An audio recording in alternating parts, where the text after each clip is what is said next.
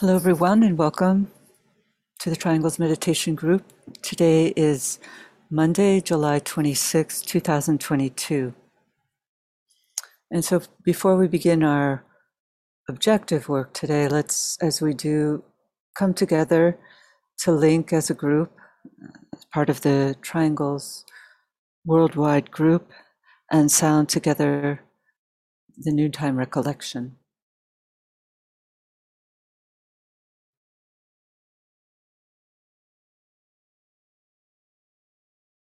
We know, O Lord of life and love, about the need. Touch our hearts anew with love, that we too may love and give.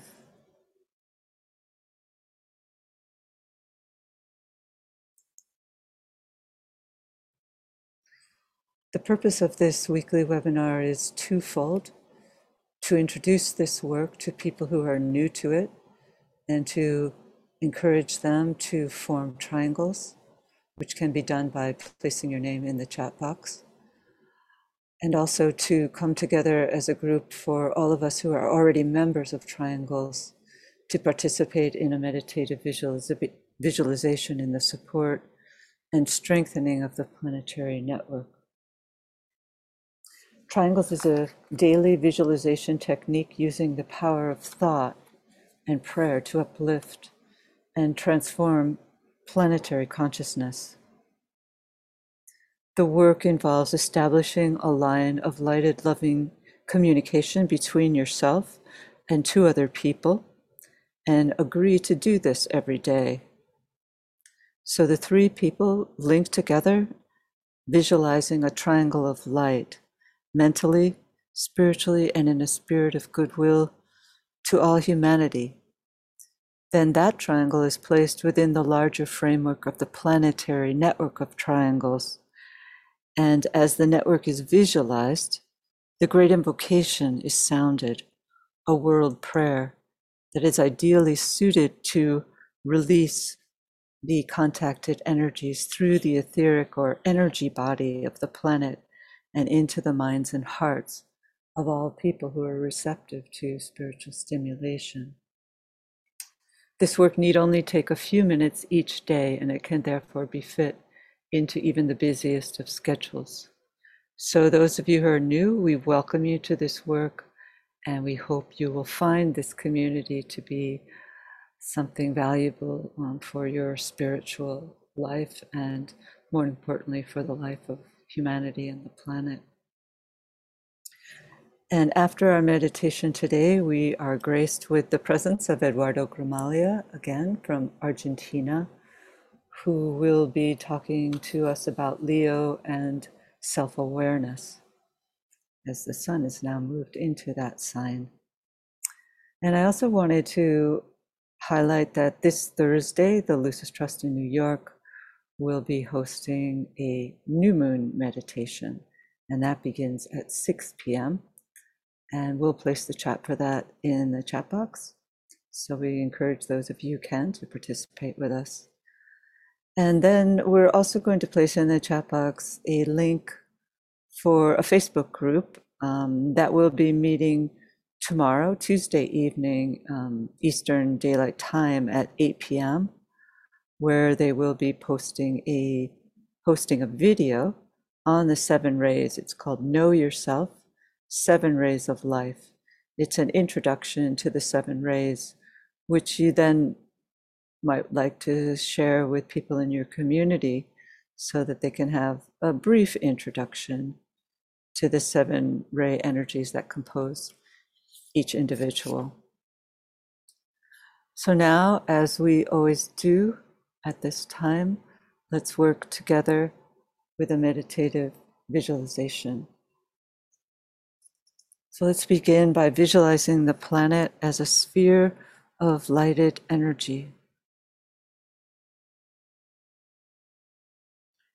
And within this sphere, visualize a triangle composed of the 3 primary planetary centers. The planetary head center, Shambhala.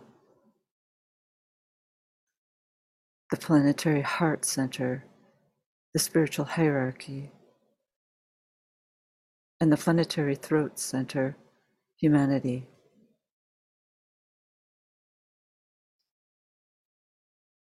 And visualize the circulating energies in all directions, moving around the triangle from point to point, merging and blending the three centers and filling the triangle with light.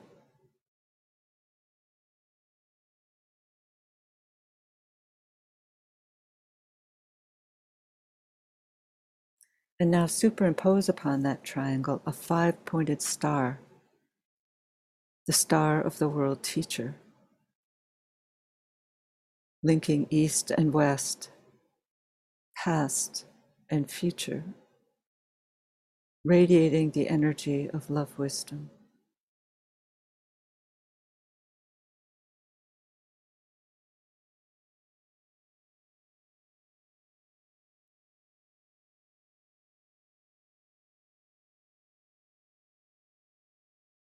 At each point of the star, the sphere of his activity, stands an outpost of his consciousness, the 5 planetary centers.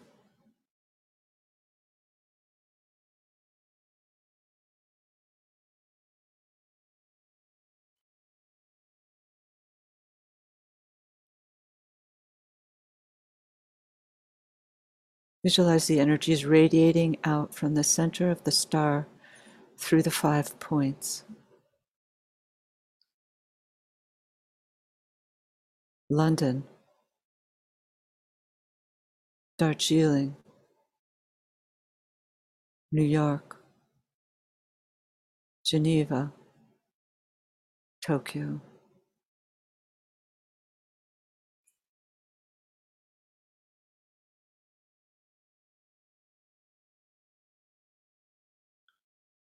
Visualize these outpouring energies enlivening small groups of people gathering everywhere, aiding them to focus and direct the energies into the consciousness of all humanity, solving its problems, creating right human relationships, restoring peace on earth.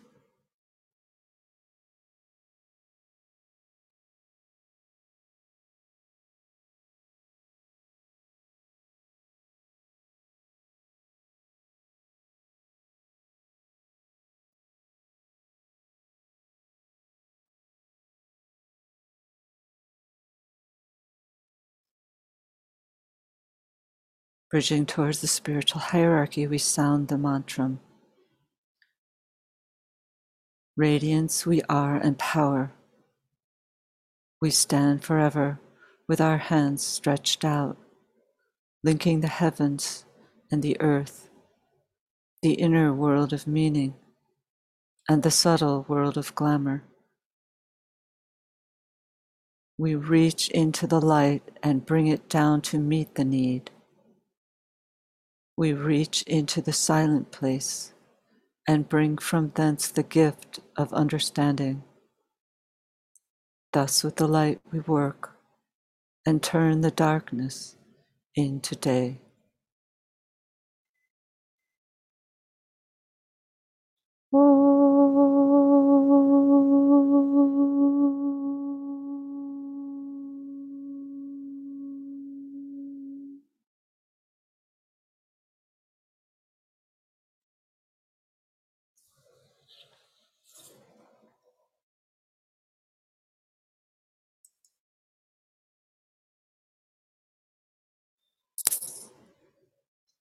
As most of you know, we are working with Leo energies at this time, and they present us with a real opportunity each year because this energy is the opposite energy to the incoming Aquarian age.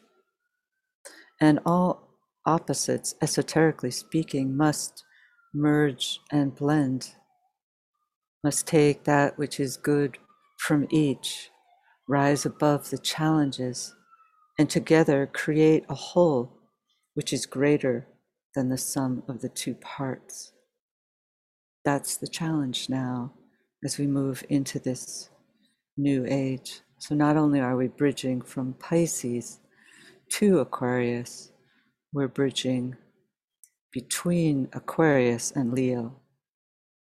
And we know that each month, the etheric field of the planet, the etheric energies in which we work with triangles, are flooded by the energies of the opposite sign to what the sun is in. So, for example, now the etheric field of our Earth is flooded with Aquarian energies.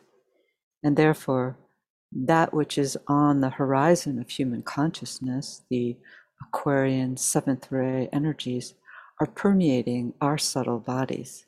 And so it's an opportunity to take some rest, as we do, many people do during this time of year, from our outer labors, and consequently free our minds somewhat from the usual stresses and pressures, and thereby become more receptive to these hovering etheric Aquarian energies, and thereby capture a glimpse of perhaps some of those fleeting deep impressions that can become seeds for possible contributions to the unfolding plan. That's our opportunity. One of the primary qualities of the sign of Leo is, of course, alignment. For this quality is symbolized in its triple rulership by the sun, by that great star. To the ancient seers, Leo was known as the sign of the triple sun, the physical sun, the spiritual heart of the sun, and the divine central spiritual sun. This triple alignment of suns in Leo serves as a symbol of the long journey of the path, wherein the individual moves from the integration of the three lower vehicles by the mind and becomes, in the technical sense, a personality for the first time. This could be reflected in the stage of the physical sun. And then esoterically, when that integrated personality begins to fuse with the overshadowing soul, we could say that this is reflective of the heart of the sun, the spiritual sun. And then when that fused and blended soul aligned personality projects towards the higher mind, we could say that this is reflective of the divine, the coming in of the divine central spiritual sun. These three suns can be looked at in many other ways, of course. And cosmically, we could look at the alignment between our spiritual hierarchy, our sun, and the great star Sirius. For we're told that it is through the center hierarchy, not Shambhala, that this approach at the Leo festival to this great star takes place. So this festival of Leo, the Leo period, this whole month, therefore, offers the opportunity to achieve a higher point of contact than might normally be possible. The incoming Syrian energy is, we're told, under the jurisdiction of the Christ, the world teacher. Sirius emanates a powerful mental vibration, an energy that's related to order, but to a sense of order that we cannot even begin to fathom. And it's through order that the quality of a true freedom, a type of cosmic understanding of that term, becomes possible. But it's said our planet has a deep karmic connection with this great overshadowing star, and the world teacher himself is Syrian in nature, and therefore these very qualities of divine order and freedom are qualities that we, under the leadership of the Christ, are in process of working out on this planet in a minuscule way. We're taking baby steps in our understanding of freedom. And certainly the Aquarian age, with its keynotes of liberty, equality, and brotherhood, will do much to move us a few steps further along the path in the pursuit of order coupled with freedom. Freedom must, of course, also be coupled with a sense of responsibility. And we can see these impulses gaining a foothold within the people of the world at this time. People are thinking and acting outside the confines of their own lives and thinking about the good of people at large and of the planet as a whole. That's what Triangles workers do as well. But people, we know, see freedom through many different lenses, and it's confusing. And it's interesting, therefore, to ponder order, a potent quality of the seventh ray, and what an approximation of divine order might really look like. Surely it would be an outgrowth of a higher and more responsible consciousness working out in the people.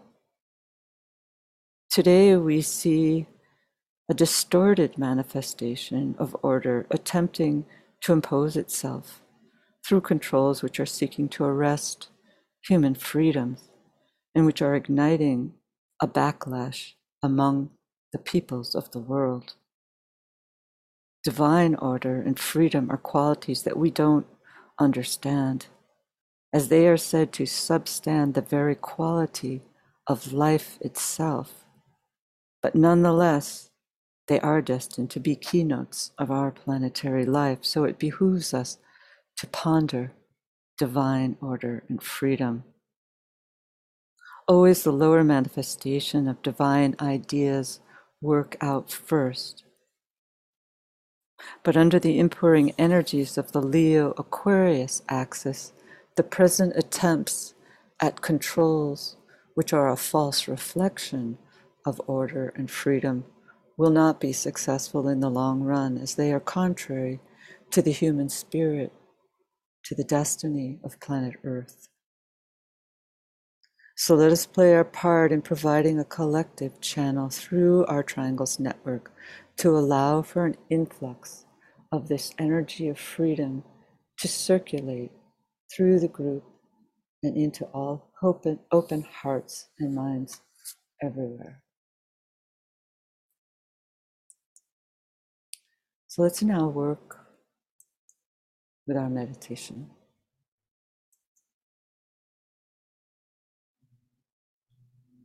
Coming together, integrating as a group.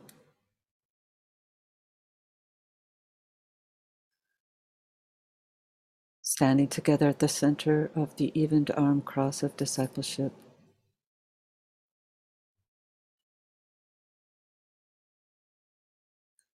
Linking as a soul, as a point of love and light with all people throughout the world who are working in this Triangles meditation group.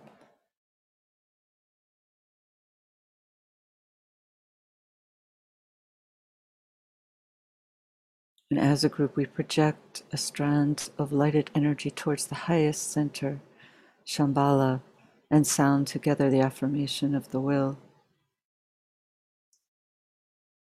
In the center of the will of God, I stand. Naught shall deflect my will from His. I implement that will by love. I turn towards the field of service. I, the triangle divine, work out that will within the square and serve my fellow men.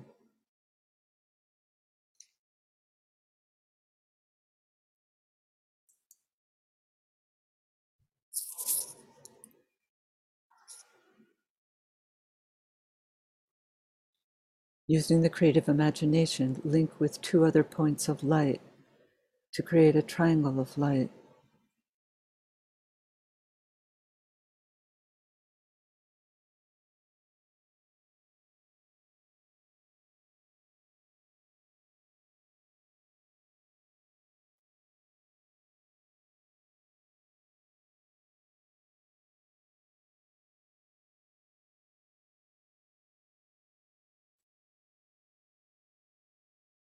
Visualize the triangle in which you are working as an essential part of the Radiant Worldwide Triangles Network.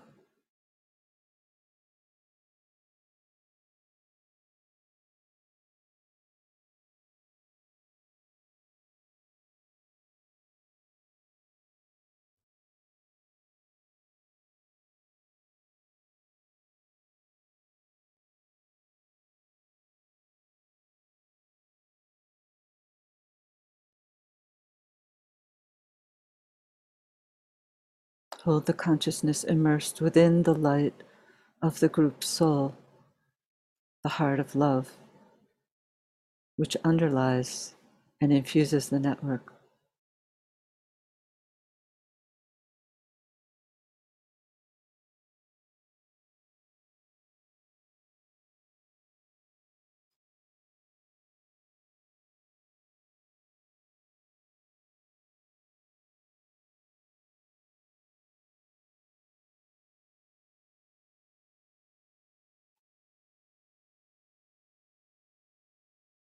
Lift the consciousness to the world teacher who stands at the heart of love at the center of the spiritual hierarchy and also at the heart of each triangle.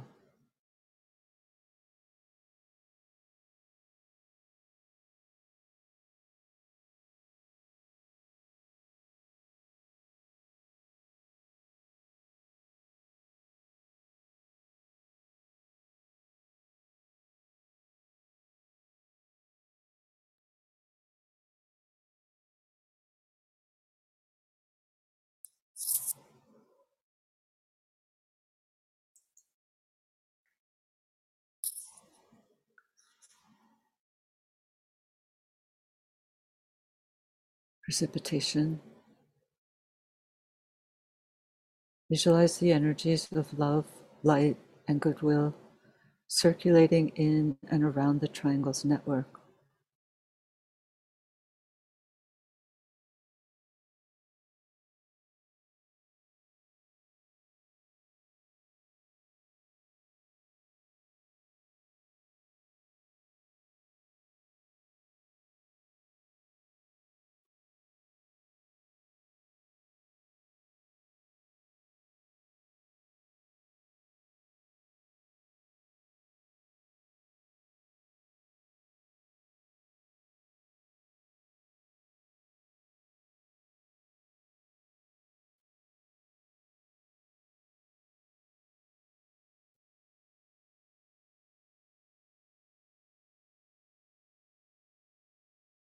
Visualize these energies unifying and eliminating all divisions within humanity, healing and transforming human consciousness, and establishing right human relationships.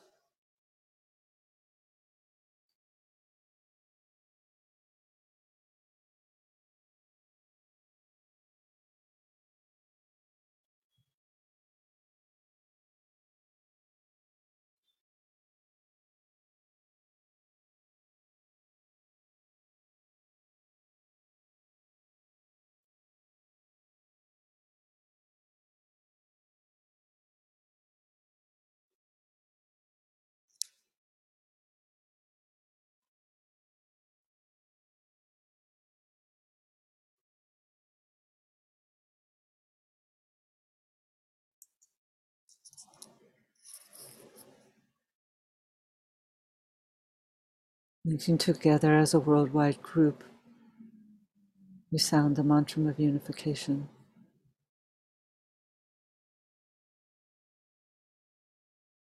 The sons of men are one, and I am one with them. I seek to love, not hate. I seek to serve, and not exact due service. I seek to heal, not hurt. Let pain bring due reward of light and love. Let the soul control the outer form and life and all events, and bring to light the love that underlies the happenings of the time. Let vision come and insight. Let the future stand revealed. Let inner union demonstrate and outer cleavages be gone. Let love prevail. Let all people love.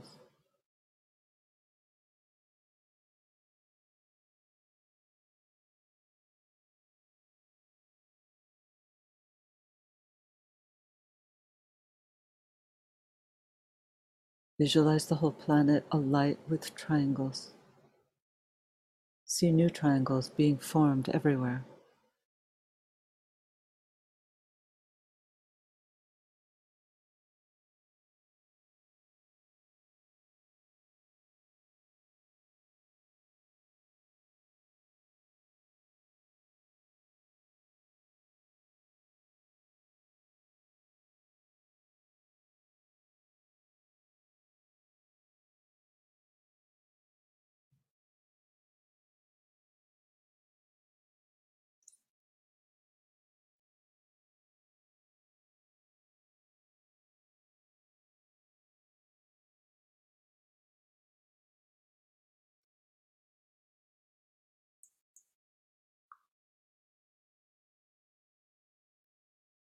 Distribution. Sounding the great invocation, silently or aloud. And as we repeat each stanza, let's visualize the network acting as a link between the world of spiritual realities and humanity, as a channel through which light, love, and divine purpose may flow into human consciousness.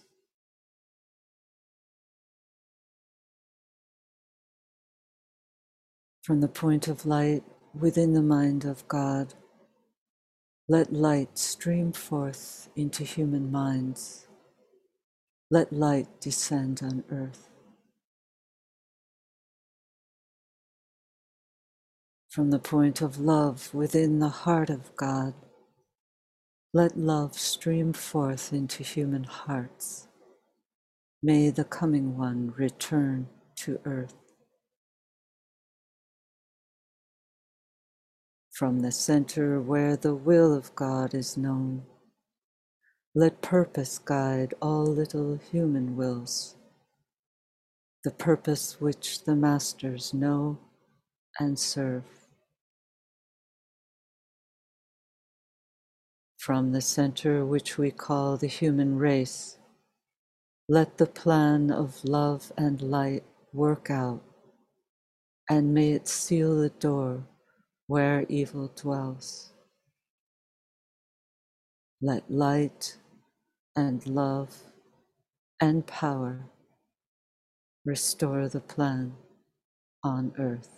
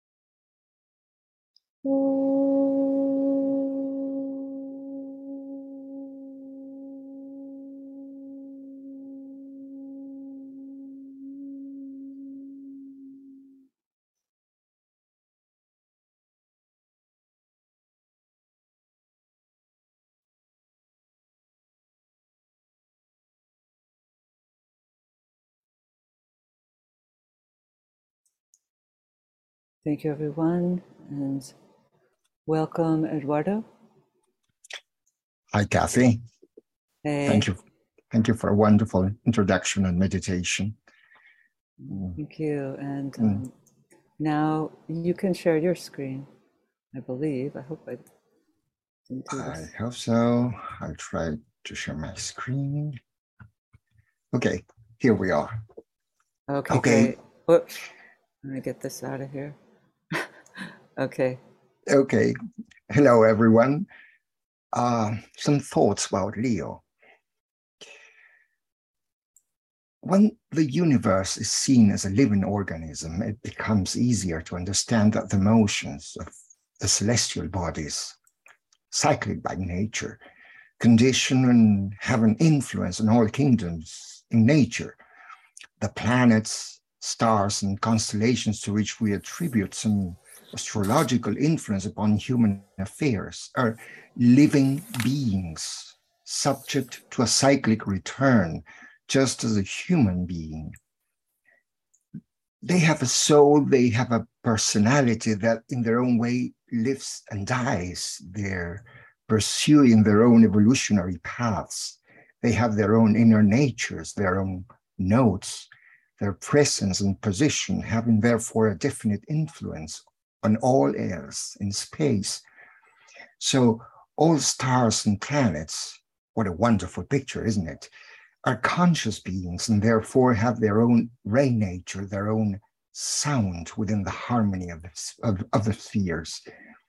This is perhaps the reason why astrology is so helpful to understand the different types of energies and influences acting on all kingdoms.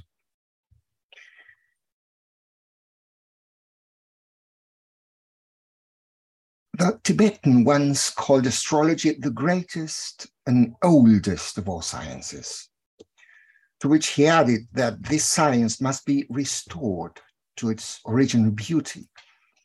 Essentially, he said, astrology is the purest presentation of occult truth at this time, and all these viewpoints concur with H.P.B.'s Blavatsky's extreme and curious statement that ancient astrology was as far above modern astrology as the zodiacal signs of the planets are above the street lampposts. Yeah, It's a good one. it's a good one, isn't it? So millennia, what's the conclusion? That millennia of astrological study have but only revealed its outer garments, though it seems that the astrology of the soul is yet to come. We will be working with the energies of Leo this month. In the zodiac, according to H.P.B., one of the deepest mysteries of this universe, note that, we find inscribed the whole story of the human beings, as well as that of the spiritual disciple. After the mass experience of Cancer comes the self-consciousness of Leo. These seem to be two important chapters of the story of the incarnated human soul. So let us give some thought to this sign as we approach the coming full moon. As the word cosmos means in Greek both order and beauty, we're not surprised to hear that many secrets are found in numbers. God geometrizes in this universe in some mysterious way made up of numbers. Numbers reveal an important triangle of energies, of which Leo is one point. Leo is the fifth sign and in some way related to Capricorn. The 10th sign, we're told, being as it were a middle point between the emergence in the first sign, Aries, and the summit of initiation in Capricorn. And another numerical relationship emerges when we compare Leo with the 8th sign, Scorpio. Leo, the 5th sign of the zodiac, counting from Aries via Taurus, is also the 8th sign, counting from Aries via Pisces. And 8 is the number of the Christ, or the indwelling reality, we are told. Esoteric astrology is essentially a science of triangles, and we have here a triangular combination of energies of Leo, Scorpio, and Capricorn, involving the human experience and indicating 3 important crisis points in the unfolding of consciousness. First, the unity of a self-conscious and integrated personality, Leo. I hope we understand what integrated personality is. It doesn't mean to be driven by desire. It's another thing. You have In some way, you have explained that in the introduction, Kathy.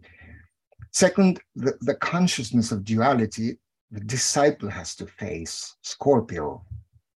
And finally, the third point of the triangle, the group consciousness of the initiate, Capricorn.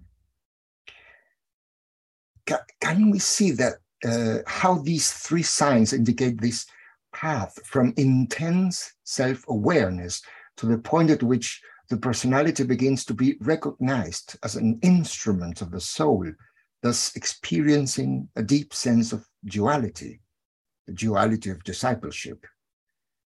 As soon as the burning ground of Scorpio is trodden and the Hydra is conquered by being lifted up in the air, the mountain of initiation is seen, where a whole transfiguration of the human being takes place.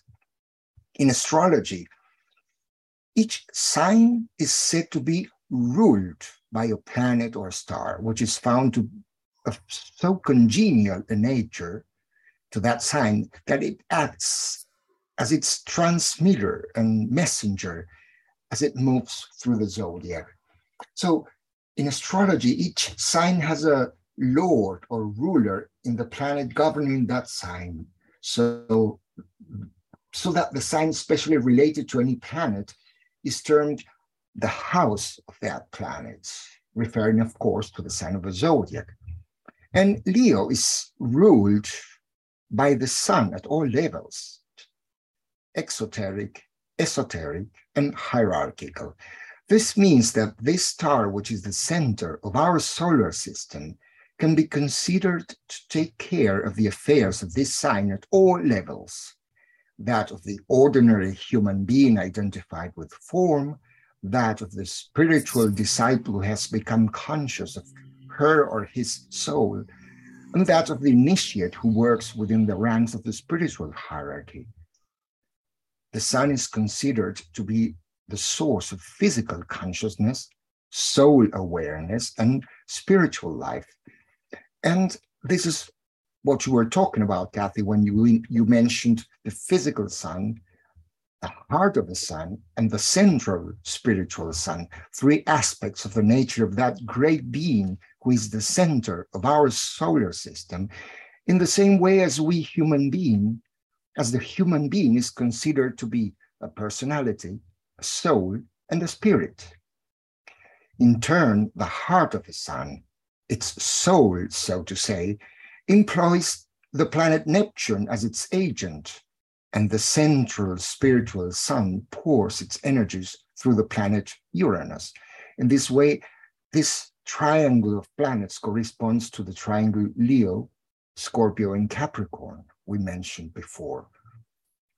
The visible sun influences the personality life, while the heart of the sun gives birth to the Christ born within the cave of the heart, thus ushering in the stage of discipleship. When that other self behind the personal identity is unveiled and the influences of the spiritual planet Neptune are felt, when the sixth ray planet Neptune is active, the emotion desire of the personality is transmuted into love aspiration, and the entire sensitive nature becomes responsive to the energies coming from the heart of the sun. Such a beautiful picture, isn't it? Even if we do not understand its details, we gather that we are gradually becoming responsive to subtler and more impersonal energies. And what we thought was the self begins to be recognized as an instrument of the real self, the soul. If the sun stands for full self-consciousness, Neptune is that mystical consciousness, that sensitivity which leads to a higher vision. And eventually, this sensitivity will be replaced by a higher type, the consciousness of Uranus, which will enable the human being to perform real magic on the physical plane. But this path in consciousness is within ourselves. Through Uranus, we see the intimate connection between Leo and its opposite sign, Aquarius. Because, the planets are the vitalizing centers in each nativity, each sky map. Therefore, it is necessary to know the special influence of each planet and the nature of their vibrations in each sign. And through Uranus, we see this intimate connection between Leo and Aquarius. We may picture it in our minds as a constant and never-ending flow of energy between these two signs, Leo and Aquarius, the sign of a new age. Uranus is said to exoterically rule Aquarius. Therefore, its influence is lessened, is diminished in Leo, the opposite sign. It is as if Leo were its less congenial nature. We could think of it as a house or a place in the sky where Uranus feels not at home, sort of uncomfortable, not welcome, as it were. But the Tibetan gives a highly and more esoteric explanation for this, far better than the traditional one. He says the power of the mind, as symbolized by Uranus, is lessened, for it is not the mind which is in control, but the self, the soul using and controlling the mind. Conversely, the power of the sun, the ruler of Leo, is diminished in Aquarius, where the light of the personality is put out, dimmed, so to say, by the light of the subjective sun influencing the soul. This is another way of saying that in Leo, the center of consciousness is oneself, while in Aquarius, the disciple becomes outgoing and pours the water of life into the human world, thus becoming a world server.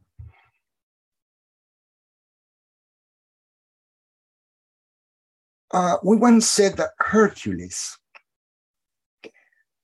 whom we call the greatest hero of all Greek heroes. I don't know why two pictures do not turn up, but never mind. Is a symbol of a disciple who performs tasks and undergoes tests in its training. Hercules is a solar myth, we said, namely a narrative which we can in some way relate by analogy with the path of the sun through the heavens. He represents one of those sun gods who are struggling with the problems that will draw out the full powers of the soul. In other words, he proceeds through each gate as the sun is seen to move through the zodiac, each sign bringing in a new challenge to overcome until he becomes a full-grown initiate. Hercules fights animals. I don't know why the images are not appearing. I'm going to turn off the PowerPoint and open it again, Kathy. Sure. I don't know. Let me open it again. Yeah. Okay. There we are. Okay. Mm-hmm.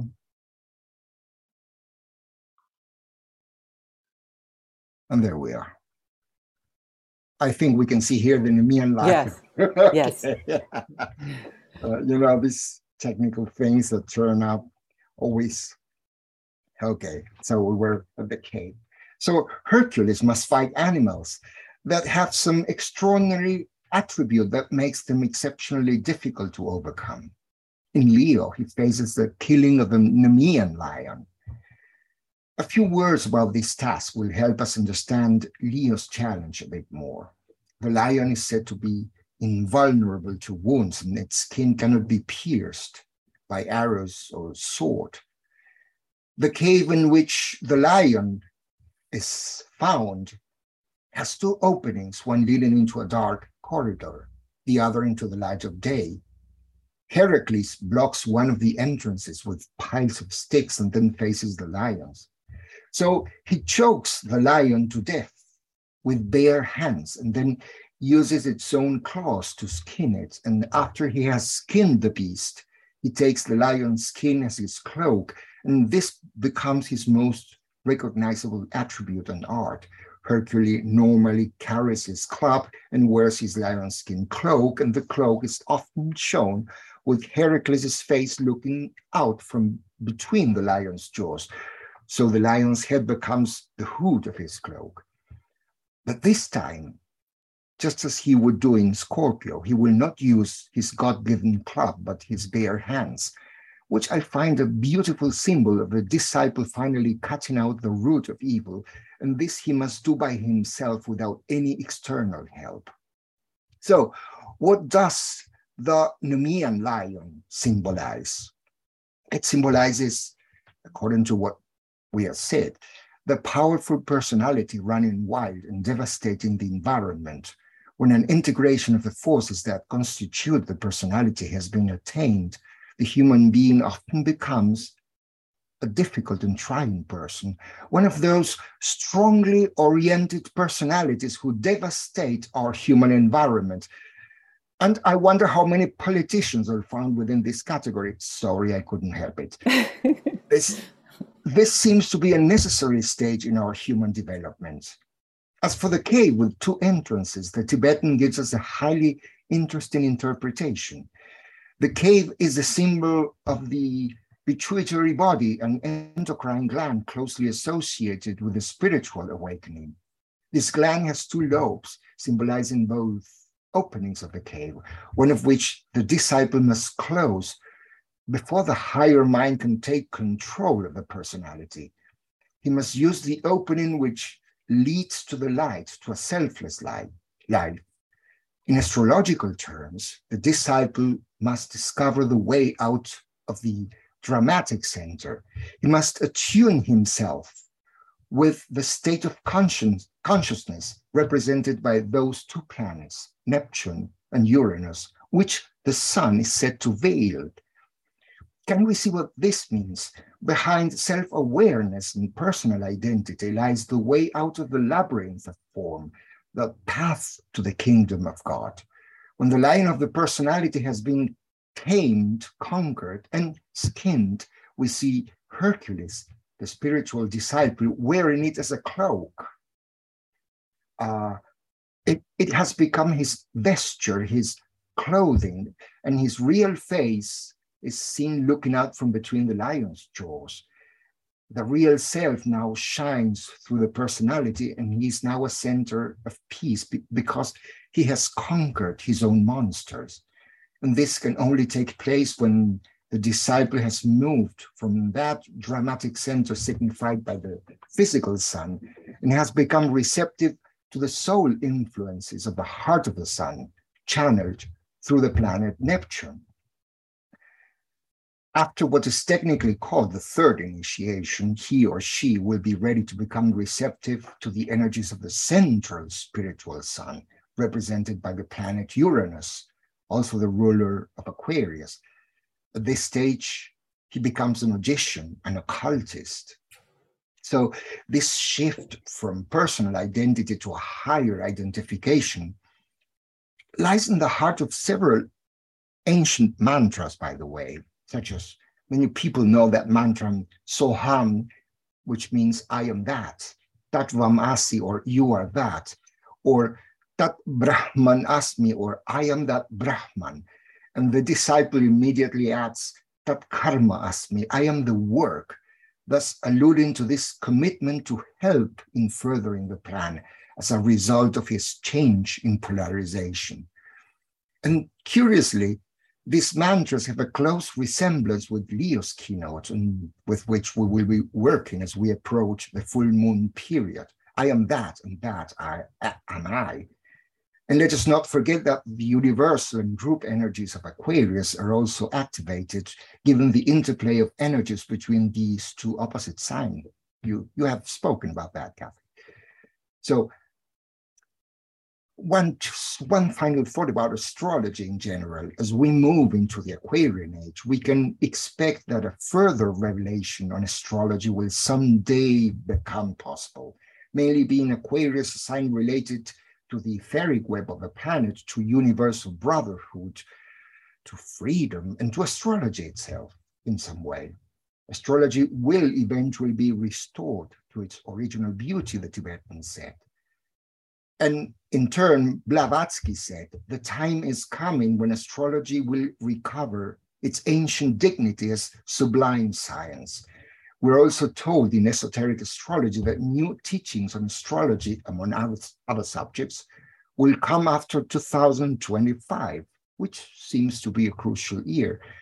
And it is just round the corner, isn't it? According to the Tibetan, the new astrology will deal with significance and meaning, in other words, with inner causes. This is why it is said to be esoteric. So let us all work together with those energies of Leo this month. And thank you for letting me share these thoughts with you. Thank you, Kathy. Thank you. Thank you so much, Eduardo. That was such a rich and full sharing.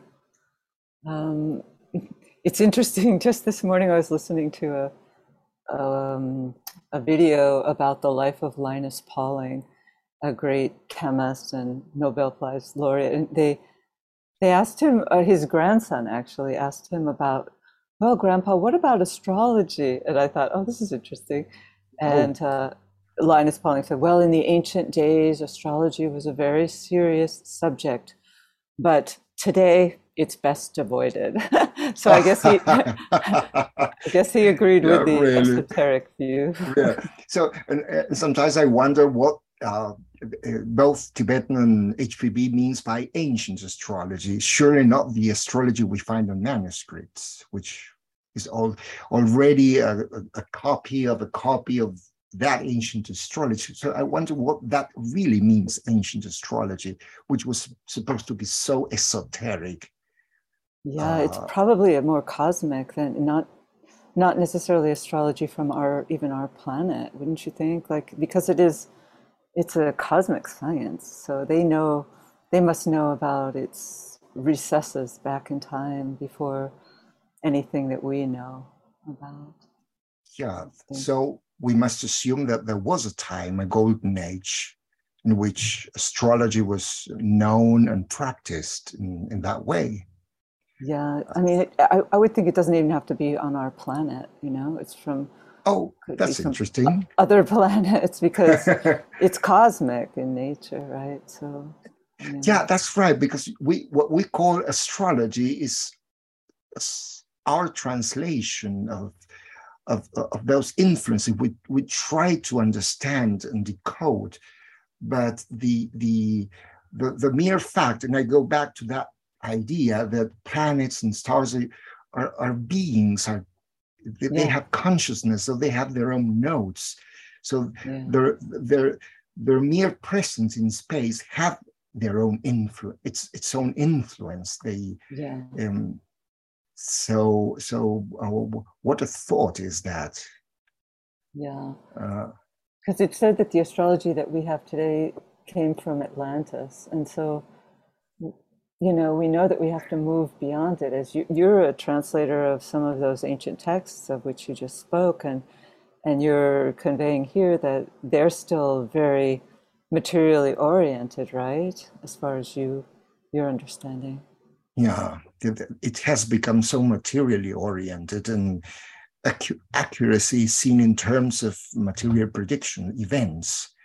But I think esoteric astrology is about something very different than that.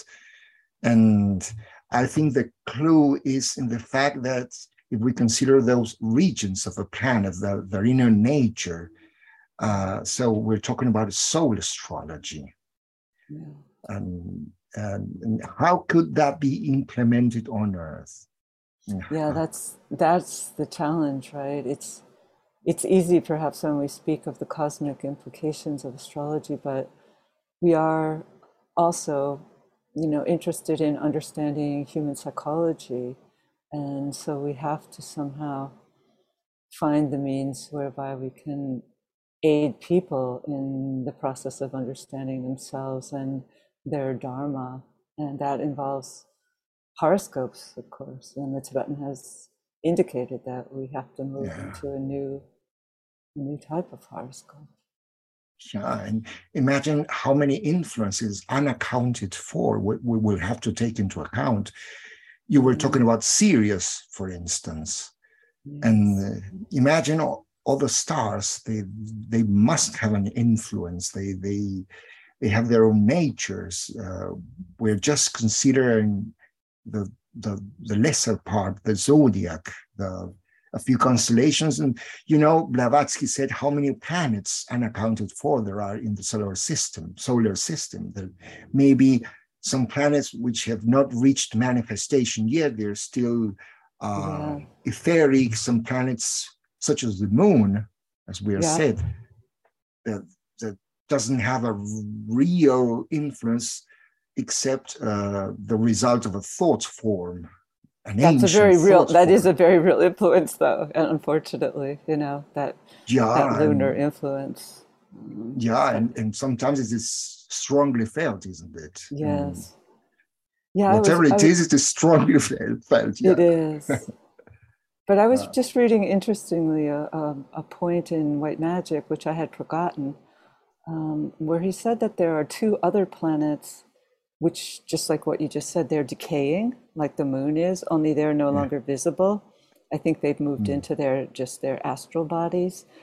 And he said that these 2 planets are very nefarious in nature, and they're having a lot of impact upon humanity, but lessening, just like the moon is lessening in its influence, so are these 2 planets. But they're not even visible to the naked eye. But he also says, which was more interesting, that there's another planet that's coming into manifestation. It's on the evolutionary path, and that this planet is very related to the great lives. I forget if it was Sirius. I think it was. Maybe it was Sirius. I think it was Sirius, right? Sirius. And HPB Aquarius also mentions a Raja star behind Jupiter. And do you think those nefarious planets you mentioned have to do with so-called cosmic evil?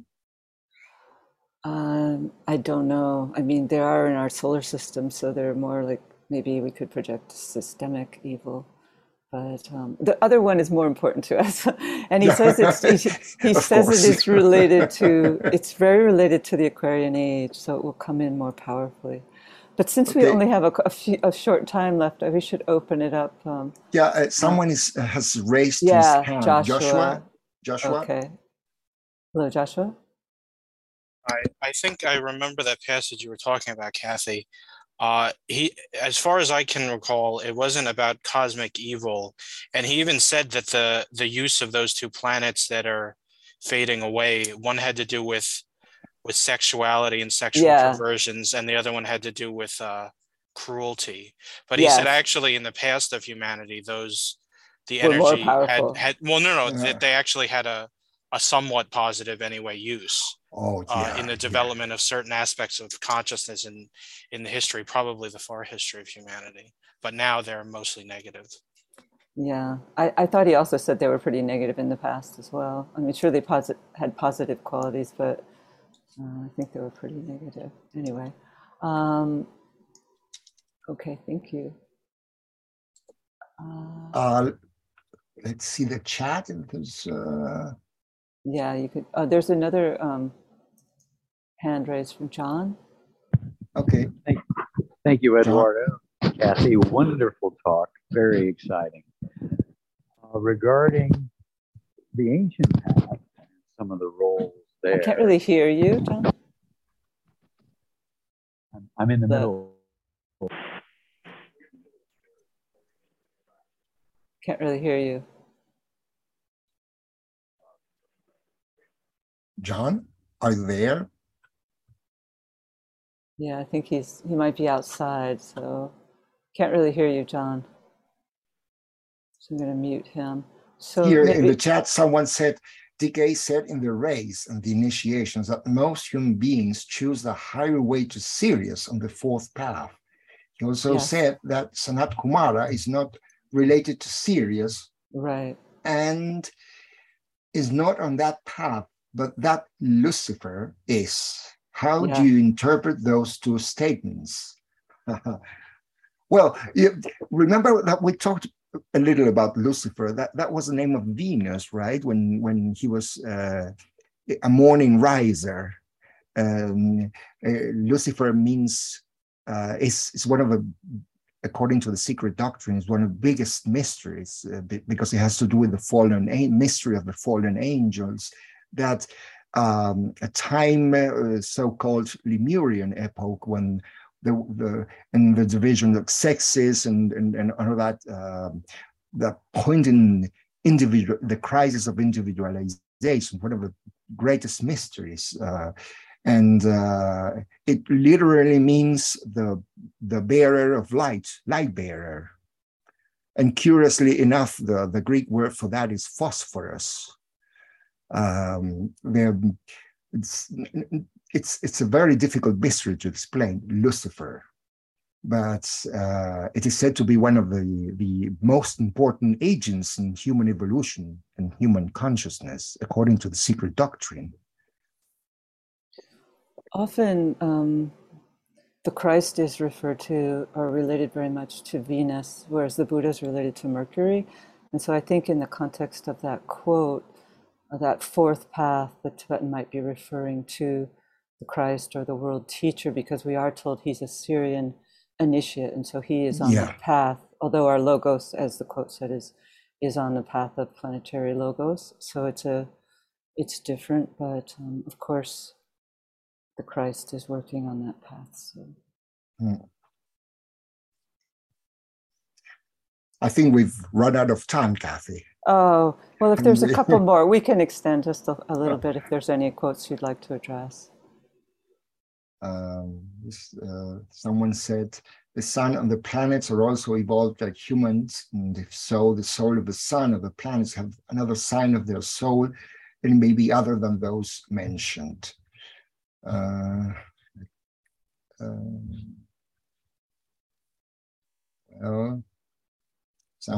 Isabel said, Regulus, Leo's alpha or brightest star, transmits the law from Sirius and Tzaddik in esoteric astrology. So the energy of Regulus is inspiring true order.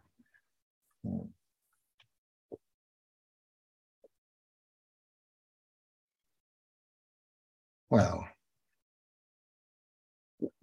what an energy that of Leo, isn't it?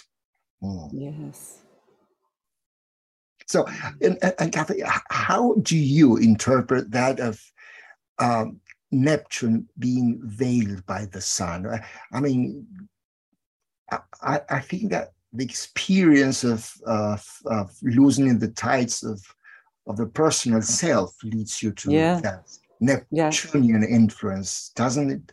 Yeah, I thought the way you expressed it was very clear. Yeah, I mean, I guess that it's, whenever I think of a veiling, it's a protective measure, you know, for those individuals who cannot yet withstand the potency of an unveiled planet. And so you would think that when it stands within the heart of the sun, the intense magnification of the energy of that point of that Neptune there needs to be veiled because it's so intensely magnified, and therefore it can only be unveiled when the soul is the conditioning factor in the life, and then on into the Uranian energies of pure electric fire. So yeah, I think it's a protective measure, obviously, but there's certainly many other understandings to it as well. Yeah, I think in the introduction you explained it so well.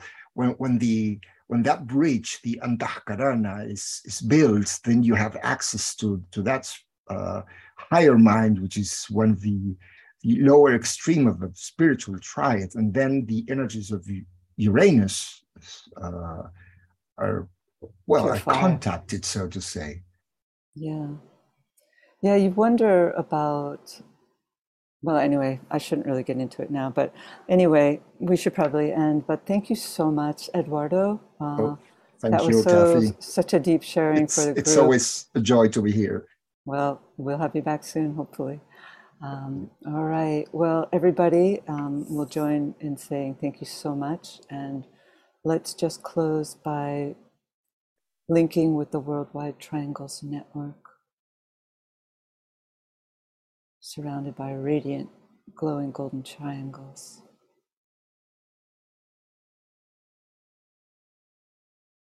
And the sound the Om.